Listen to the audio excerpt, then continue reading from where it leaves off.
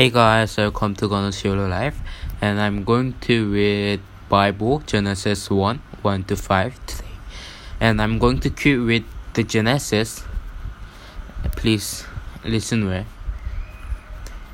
In the beginning, God created the heavens and the earth.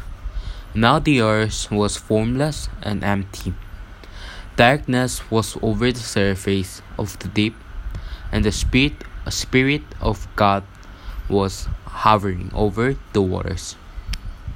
And God said, "Let there be light," and there was light. God saw that the light was good, and He separated the light from the darkness. God called the light day, and the darkness He called night. And there was evening, and there was morning the first day. And God said, "Let there be a part between the water to separate water from the water." So God made the part and separated the water under the part from the water above it, and it was so.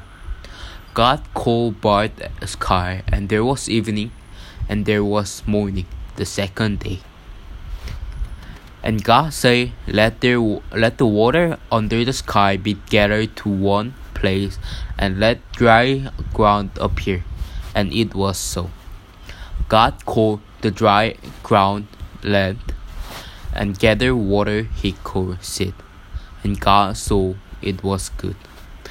That was Genesis 1 to 10.